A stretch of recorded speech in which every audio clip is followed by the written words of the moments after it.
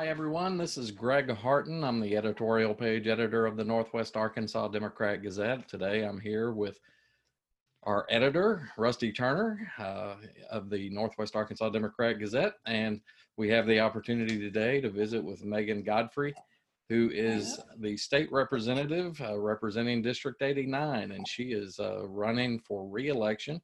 She's getting close to finishing her first term, and will be on the November 3rd ballot. And we appreciate you coming in, and or not coming in this case, to visit about the campaign and the upcoming term. So I just wanted to explain a little bit about you being an educator and studying for a PhD in education. That's right. Yes. Okay. And you've also been a legislator for almost 2 years, and I'm sure some education issues have cropped up in the middle of that. First of all, would you just tell us, just to make sure everybody knows where we're talking about, where District 89 is? Sure. So the easiest way to describe District 89 is downtown and East Springdale. To get a little bit more concrete about the boundaries, it goes to 40th Street on the west side, a little bit past Butterfield Coach on the east side, up to the county line on the north side, and 412 west and east on the south. So right there in the heart of Springdale, that downtown portion, kind of east of 40th Street and north of 412. Okay, I appreciate that. Well, let's just start off with you telling us a little bit about your experience as a first-term legislator and what it is that makes you want to go back and try another 2 years at this. Sure. Well, thank you so much for the opportunity to get to visit. I definitely am very excited to be running for re-election because I did have such a great first term. And, you know, when I first got elected in 2018, I pulled off an upset. I was not favored to win and beat a Republican incumbent. And so I knew that, you know, from the campaign and from my very first day as a legislator, that it would be a very difficult task. Fortunately, what I learned right away was that my experience in the legislature was actually much less partisan and divisive than I anticipated it being. You know, sometimes we hear about politics as so, you know, even ugly sometimes, or feel so far away in Washington. But what I learned really quickly in the state legislature was that it's very, it's easy, maybe not easy, but it's possible and even fun to find ways to work across the aisle, to find, you know, just common sense, pragmatic solutions to our communities. And that can be done even if you know, are just getting started, and even if you're in the minority party. And so I really did have a great first experience as a legislator, and I'm really, really proud to represent my community because, you know, Springdale is my hometown, and I've lived here since I was in 8th grade. And so to get to bring all of the unique and diverse voices and stories and experiences of Springdale to the legislature, to tell those stories, to, you know, listen to the problems and the concerns in our community and find ways to solve those problems is really a great honor and something I want to continue doing. I ran in 2018 thinking about my values of being for families, for fairness, and for the future. And I think my constituents have seen what I meant by those values, and that I live up to those values, that I am doing things for families to make life easier for working families, to expand and protect healthcare, you know, to consider moms and kids and families who may be having a hard time getting ahead, especially in these past couple months that we've seen. You know, when I say I'm for fairness, I think Springdale and District 89 in particular is one of the most special and unique communities in all of the state. It's politically diverse, it's ethnically diverse, it's economically diverse. And I think fairness is a core value that the representative of that community needs to embody and champion. And being for the future, Greg, you mentioned my experience as an educator. I think it's so important that we invest in our young people today, but also find ways to expand opportunity both through work and through education for more Arkansans. And so I'm looking forward to opportunities to make investments in infrastructure, investments in job opportunities, and investments in education so that Arkansas works for everybody. And so that's what I am proud of in 2018 and in my first term over these past couple of years. And those are the values I want to continue to champion moving into my second term. I've been so pleased to have such broad support, bipartisan, cross-cultural support in my district, and even among my colleagues in the legislature as well. And I'm just so excited to continue that good work. Springdale is moving forward, and I'm ready to continue all of that good progress we've started.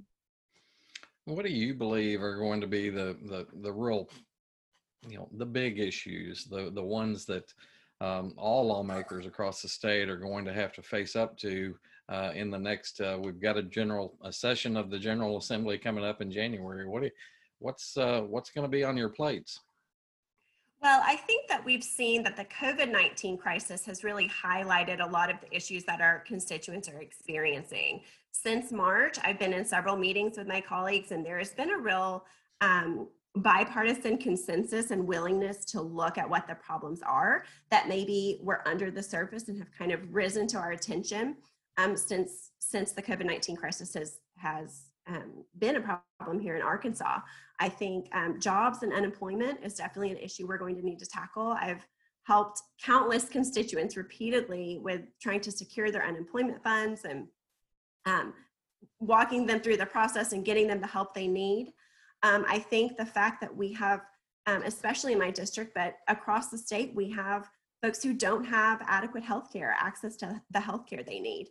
And so looking for ways to expand healthcare for more Arkansans. For example, just this past week, there was an opportunity to be a part of helping our state employee retirees save their prescription drug coverage. And that was something that was done without legislation. But I think that those issues where we're seeing healthcare is more important now than ever, finding ways to work across party lines and say, we have folks who are sick, who are dying, who need to be able to afford to go to the doctor, need to find inclusive and creative ways to visit the doctor and to be able to have coverage if they don't have it already. And so I definitely think healthcare is going to be a huge issue. I also think, in my district in particular, our communities, particularly our Marshallese and our Hispanic communities, were hit disproportionately hard by COVID. And so I think we're also looking at what are some of those barriers that some of our communities are facing. What can we do not only in regards to healthcare, but wages, housing, safe workplaces? Those are all issues that are not particular to one certain part of the state. It is relevant in District 89, but my colleagues, from urban to rural, from Democrat to Republican, are all seeing there are folks who are struggling, and there are opportunities that we as a state can step in and say, what can we do to better the lives and the opportunities of Arkansans? And so I think that because we've heard from so many of our constituents who say, please help, this is a difficult time for me economically, health-wise, with my children, I'm in a bind. And I think we're hearing those stories, we're seeing opportunities for the state to do better. And so I'm hopeful that we'll kind of collect those stories, see the trends, and see what we as Arkansans can do to make the state better for everybody. I don't want to spend a lot of time on this, but I am intrigued by your response about the how your experience once you got to Little Rock indicated less divisiveness in the day-to-day, I guess, operation of the legislature than what you saw as kind of an outsider going into it. Do you have a feeling as to why, or a sense as to why that plays out that way? Why from the outside it appears Sure. as though there's a lot of divisiveness and you don't see that there? I'm happy to talk about it because you're not the only one who's surprised by it. People are like, really? Is that really the truth? Because I think we do see politics as, something that it's something to fight over, or to have hurt feelings over.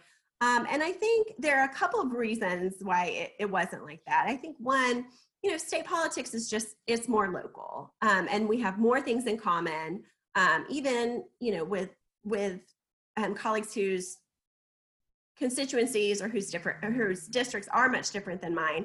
I do think it's just it's a small state, and I think we all want to find good solutions for our constituents. I think too, I learned pretty quickly that I had never been a legislator before, but in working in other work environments, you just learn who you kind of click with, who shares your same level of professionalism, their willingness to collaborate, willing to work across party line, or work with differing opinions. And so you just kind of find your people. You're able, just like I have in professional experiences as a public educator, you find the people who share your interests, who share your values, or at least if you differ on issues, share your work style and your willingness to collaborate, willing to work hard, willing to ask questions and push back. And so I think, it was just an experience where it was just about being professional, is about being a collaborator, being a member of a team, and having opportunities to just do good work, to partner with others who want to do good work. And I think, of course, there are always going to be issues that get tense, that get fired up. I can't say I didn't leave the Capitol crying on certain days, because it was so frustrating and so intense, and we just couldn't get to that common ground and that collaboration that in many cases we could. But ultimately, I think that, I anticipated it being ugly or mean-spirited or hard.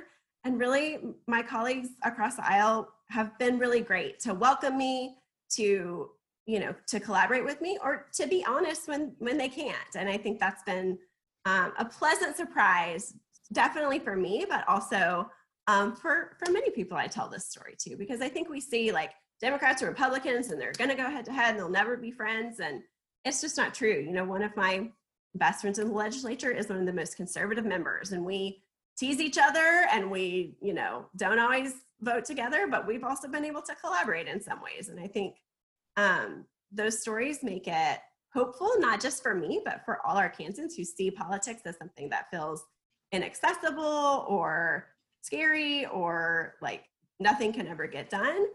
And that just isn't true. It wasn't true in my experience. And, as a freshman Democrat, I didn't know I would be able to get anything done. And to be able to pass a bill that on the surface looked like it could be partisan was a bill to allow DACA recipients, if you have DACA immigration status, to be licensed as a nurse in Arkansas. When I first started talking to my colleagues about it, they're like, immigration bill, no, we're not doing that. But then as I explained, actually, we have a nursing shortage. We've been focused on workforce development. We've been focused on reducing red tape for people who want to be licensed as licensed professionals in our state.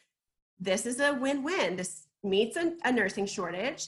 This expands work opportunities, which we want and need, and it expands fairness and opportunity for young immigrants. And so, I was able to pass that bill with 90 votes out of 100 in the Arkansas House, with 0 no votes. And I think that couldn't be done without an environment and a willingness to collaborate and find solutions that are not just Republican ideas or Democrat ideas.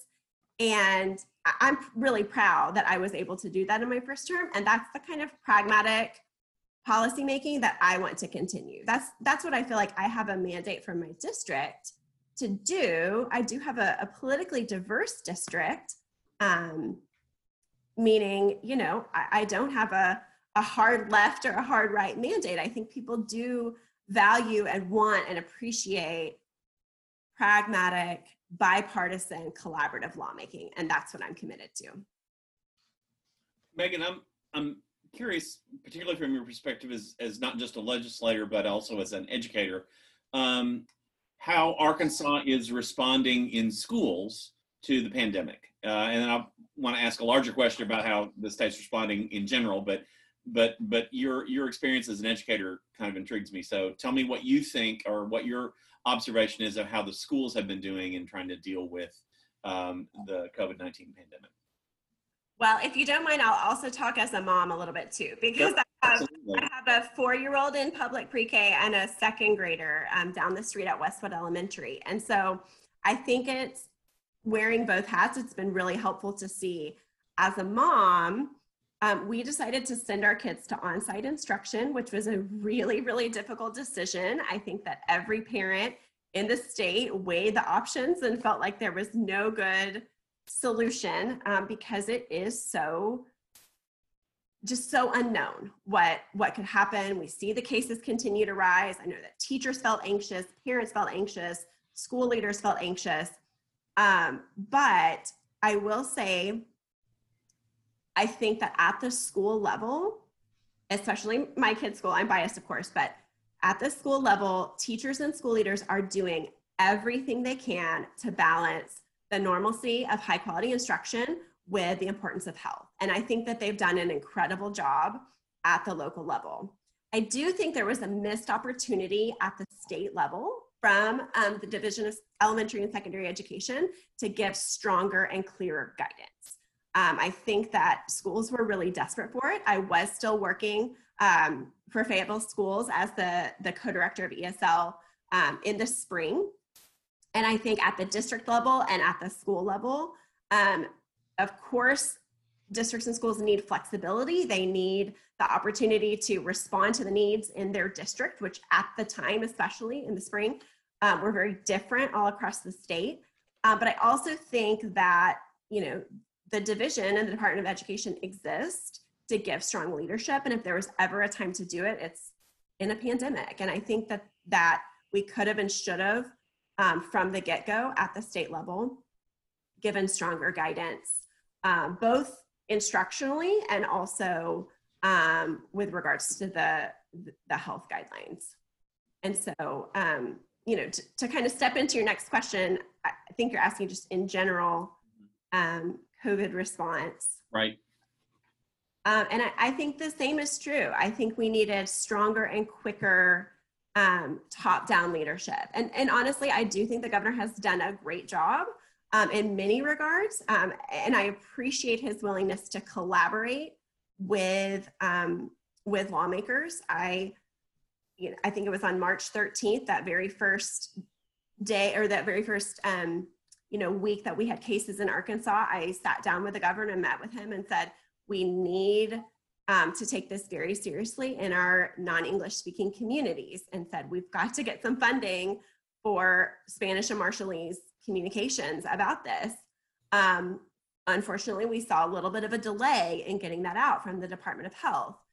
In the same way, we responded, very quickly to small businesses, but not as quickly to folks who are having trouble with unemployment. And so I don't envy the governor having to balance all of these responsibilities with so many unknowns, and it just unraveled so quickly. But I do think that there were some misses at the state level in regards to the timeliness of our response and the decisiveness of our response. I think we needed a mask mandate sooner. I think we needed to consider that we would have health disparities among some of our communities of color. We needed to get on top of that sooner. And I think that, unfortunately, we prioritized perhaps the reopening of our economy without considering it's the workers who need to be safe and healthy who make up our economy. Okay. Some of your colleagues have filed a lawsuit concerned over the state health department and the governor overreaching or unnecessarily extending the state of emergency. What's your take on the lawsuit that's been filed? I am not a part of the lawsuit. I don't think it's necessary. I do think that the Department of Health guidelines for businesses and for individuals, again, could have been stronger and could have come sooner, that they are absolutely necessary. And as we've continued to see cases rise.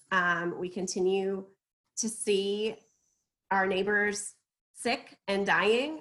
We have to continue to take this seriously, and the governor needs the flexibility to be able to act, even though it doesn't feel as emergent as perhaps it did back in March or April. We're continuing to see cases, and continuing to see deaths, continuing to see hospitalizations. And so, no, I'm not supportive of my colleagues who have filed the lawsuit. Okay, thank you. Yeah, the underlying thought, it seems to me, behind that is that the legislature should have, as it progresses, the legislature should have more of a role in determining what is appropriate in the midst of an emergency. And so we've heard various proposals about, I guess, structurally creating the opportunity for the legislature to step in a different way than it can happen right now. Do you feel like the consultation and all is there with the governor, and it's adequate, or that there ought to be a structural change to that? I think that's a fair question. You know, I served on the Arkansas Legislative Council until relatively recently, when we, our caucus elected a new minority leader. It shifted some things around. But the ALC, the Legislative Council, meets periodically and also as needed to be able to be that legislative oversight. Again, in situations like this, where we have just such drastically and dramatically changing information and changing conditions, it wasn't enough to be able to say, we'll approve that at the next ALC. You know, there were just certain situations where the governor did need his emergency powers to be intact. I understand, you know, some of my colleagues said we need to be in special session, ALC needs to meet weekly, but we also have to consider the health of us as legislators. The Capitol currently is not fit for social distancing. I know we're right now figuring out how we're going to make that work during the session, to have plexiglass and have new committee rooms and spaced out, and all of those things that you mentioned structurally just are not in place. And so again, we can't snap our fingers and recreate the Capitol or recreate, you know, rules for how we call a special session. What we have in place is that Emergency Powers Act. And I think the governor, again, in situations even where we as legislators have not been formally a part of the process, we have been able to contact him through meeting with him in person or through his staff. And I've been proud to do that, to say, hey, I'm not gonna, you know, this is something that my community needs. I'm gonna reach out to his office and say, this is something I need to advocate for. And in some cases, you know, I've been able to be successful, and others, it wasn't a priority, but that channel of communication and his willingness to meet with lawmakers is there. And so I think in these, you know, kind of extraordinary circumstances, we have to be creative about ways that we can be effective and do our job for our constituents, even if that doesn't mean sitting in a formal meeting and taking a vote. One of the, as we've dealt with COVID, the nation and state and our local communities have also dealt with some pretty intense interactions involving race relations and law enforcement, and how we deal with,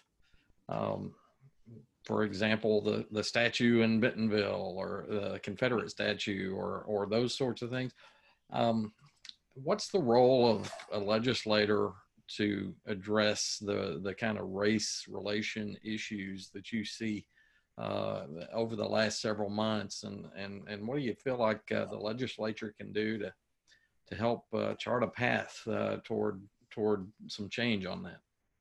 Sure, I think that's such an important question, and one that's particularly relevant in my district. You know, I have a very ethnically diverse district, like I mentioned, a large percentage of Latino and Hispanic constituents, a large percentage of Marshallese constituents, and also other communities of color and other and white constituents as well. And so issues of race and issues of diversity and inclusion and equity are extremely important to me personally, because, you know, like I mentioned, I've been an educator in diverse communities my entire career with the purpose and the intention of using my position of leadership to elevate the stories of others. And so that is what I think the role of a lawmaker is to be a true representative of her community. And even if she doesn't reflect the lived experiences of all of the members of her community, that she's elevating those voices and those stories. I know that in Springdale, there are constituents of mine who feel nervous about law enforcement. I also have a very good relationship with Chief Peters, the Springdale Police Chief, and a good relationship with Sheriff Helder, the Washington County Sheriff. And so I think what's important for lawmakers to do is realize that regardless of how people feel, those stories deserve to be told and listened to. And so I think that, you know, something that I'm proud of doing is saying we can't be unwilling to validate and listen to perspectives of people that are different from ours, but we also have to be willing to communicate and to find common ground. And so, you know, for example, there is a hate crimes bill that has been proposed. I'm in favor of the legislation, and I was reached out to almost immediately from a constituent who said, can you please support this? This is so important in our community. You know, I've been working with members of the Latino community who say, we really need, you know, we feel especially our immigrant community feels nervous or afraid to reach out to law enforcement because we're not sure that we're safe based on our immigration status or our family members' immigration status. But also taking those concerns to law enforcement and say, I know that your job is so difficult. I know that your job, you know, to protect and, you know,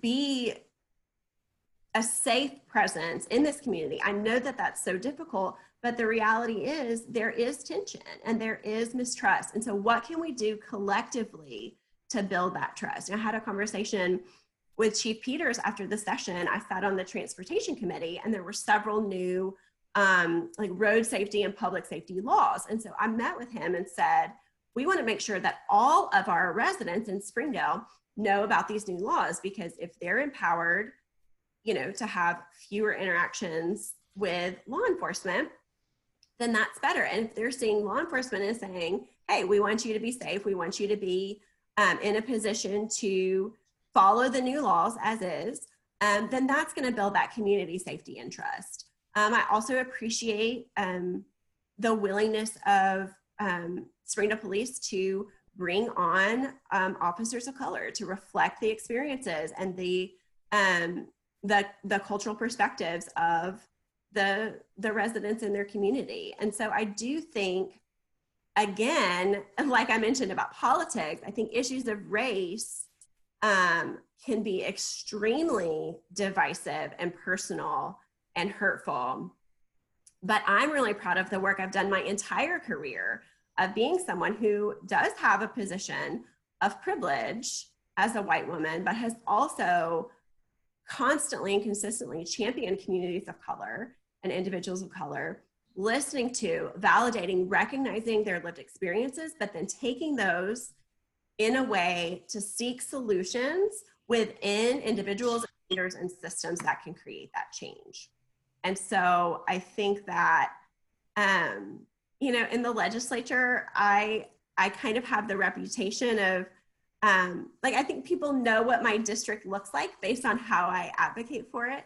I do tend to really bring up the stories and experiences of my Latino constituents, of my Marshallese constituents. And not every lawmaker has those stories to take with them. And not every lawmaker is prioritizing those stories. But I am, and I do. And I think that being able to tell those stories in a way that brings people alongside, instead of alienating them, I think is something that is completely doable, but very difficult, because it can be really personal and grueling work when who we are and what we believe and what we look like is on the line. It's hard work, but it's work I've done my whole career, and that I'll continue to do for sure as a lawmaker. I want to ask you real quick. We're about to run out of time, but I want to ask you quickly about issue 1, the extension, permanent extension of the half-cent sales tax for roads and highways. What's your, how are you going to vote and why? I'm yes on issue 1. Like I said, I'm an educator on the transportation committee. I've turned into quite the little highway guru, but I've heard, really from the beginning of session, just the importance of those highway funds, how critical the need is, how desperate our state is for them. Up in our neck of the woods, we're seeing booming growth and need, to continue to build those roads to keep up with the growth in our community, both for drivers and for industry. And then other parts of the state, we have roads and bridges in really bad shape, really dangerous conditions. And so I'm in favor of issue 1. We'll be voted for it during the session. So. Okay, thanks. Does the, I think you're familiar with the argument, does the mechanism of the tax, being in the Constitution, being permanent, being extraordinarily difficult to change once it's in there, does that give you pause at all? I hear that, and really several of the components of the highway tax or the highway plan, the comprehensive highway plan, I don't think anybody thought every single component is perfect. I think there were a lot of, some hemming and hawing about, is that the best way to do that? Can we get that fund from somewhere else? Should we vote in ourselves? But ultimately, I think that comprehensively, the funds and the sources and the mechanism that was voted on is really the best way to do it. I do worry about those funds needing to come from general revenue and dipping into resources for schools and other state services that we need. And so I understand the concern. I think it's valid, but I think knowing that every stone was turned over to look for ways we can make this happen, I am in favor of the way the issue's written. A big issue for some people in Northwest Arkansas is the protection of the Buffalo River, and that the way that's been in discussion in recent years has been about the hog farm and the state making the payment to remove that one large-scale hog farm, and the proposal to have a permanent moratorium on hog farms within the watershed. How do you feel about that? Where should the state go with that? Sure. I was encouraged during the session that there was progress toward protecting the Buffalo River. And then, here in the past couple of months, we've kind of gone back a little bit and did not ultimately approve the permanent moratorium. I do think that's a miss. I know that, folks were trying to say that it's effectively a moratorium, and nobody's going to want to build a hog farm there, and for all intents and purposes it's a moratorium. But I do wish we would have made it permanent. I think that I had a lot of constituents reach out, both from my district and then Arkansans from all over the state, who said this is one of our gems, our treasures, and we need to really take seriously our commitment to protecting it. So I do think that was a miss to not make the moratorium permanent. Okay. Well, we are approaching the end of our time together, but I wanted to make sure that you had an opportunity, if there are any issues that we haven't asked about that you think are critical to your district or to the state, that as you, if you're reelected, would move into another term. Any issues out there that you want to address? Sure. I think even more important than issues is that willingness and commitment to seek common sense solutions. Like I mentioned, I think so much of lawmaking is about collaborating, is about thinking through good ideas, is about thinking about pitfalls and things that could trip you up, looking for partners, looking for supporters who can share your common goal. And I think my experience just in working as an educator and then also in my first term has really equipped me, regardless of the issue, to do the hard work of lawmaking, even as a member of the minority party. I think both my experience and then also my experiences as an educator, as a mom of young kids, as a Spanish speaker, as somebody who, you know, has really deep roots in Springdale. I think all of those things make it possible and really hopeful that regardless of the issue, that I'm going to do the hard work necessary to bring solutions to my district and to the state of Arkansas. Okay, Rusty, you got anything else? No, I think we covered everything. Thank you so much, Megan, for spending some time with us. Thank y'all. I appreciate the opportunity. Thank you. All right. Well, we do appreciate your time a lot. I know there's a lot going on, but and probably one more Zoom meeting is never anything anybody wants to do. But we appreciate you taking time to do it, and good luck out there campaigning. Thank you so much. I appreciate the opportunity to visit. All righty. Take care. Bye-bye.